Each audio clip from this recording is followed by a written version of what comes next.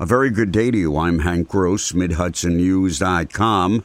It's Monday, September 21st. Ruth Bader Ginsburg enjoyed the opera, and that's what you heard as many people gathered outside the Ulster County Courthouse when the day fell into night yesterday. The second female justice to be appointed to the U.S. Supreme Court died Friday after succumbing to the multiple cancers she fought for many years. And March Gallagher, Ulster County Controller and a lawyer, organized Sunday's memorial to honor the feminist and civil rights icon.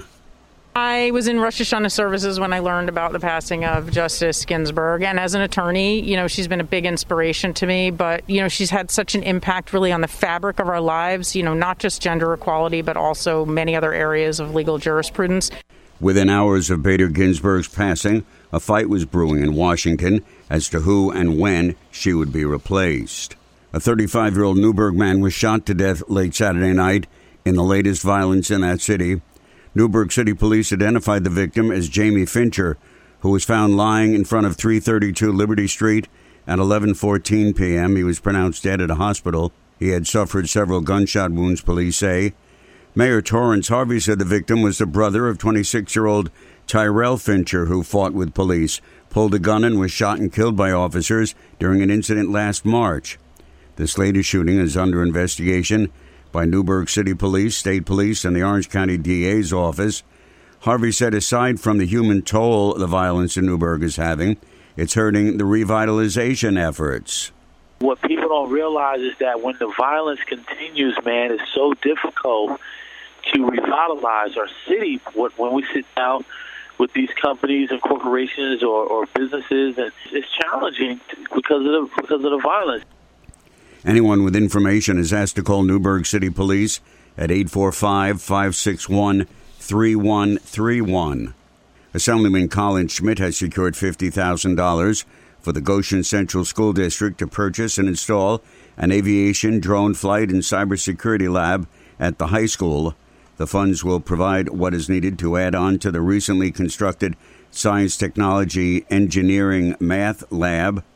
Several STEM courses were developed in order to fully utilize the new teaching space and will include hands-on learning in computer science, robotics, engineering, graphics, and spatial skills, computer-aided design, coding, and more. Poughkeepsie Mayor Rob Rolison announced his 2021 budget proposal to be delivered to the Common Council by October 15th must close a proposed $3.1 million gap. City officials say pressures on all funds, as well as declines in sales tax revenue and a likely reduction in state aid to municipalities, as the primary reasons for the estimated shortfall. Jobs fell by 12.5% statewide in August.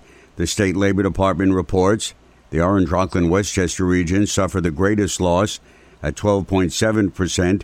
That was followed by Sullivan County at 12.4%. A total of 10.5% job loss was felt in the Dutchess Putnam region. Land at Sullivan County International Airport has been placed on the state's registry of inactive hazardous waste disposal sites. The land, which is on the southwest side of the runway, has been listed as a Class 2 site that presents a significant threat to public health and or the environment.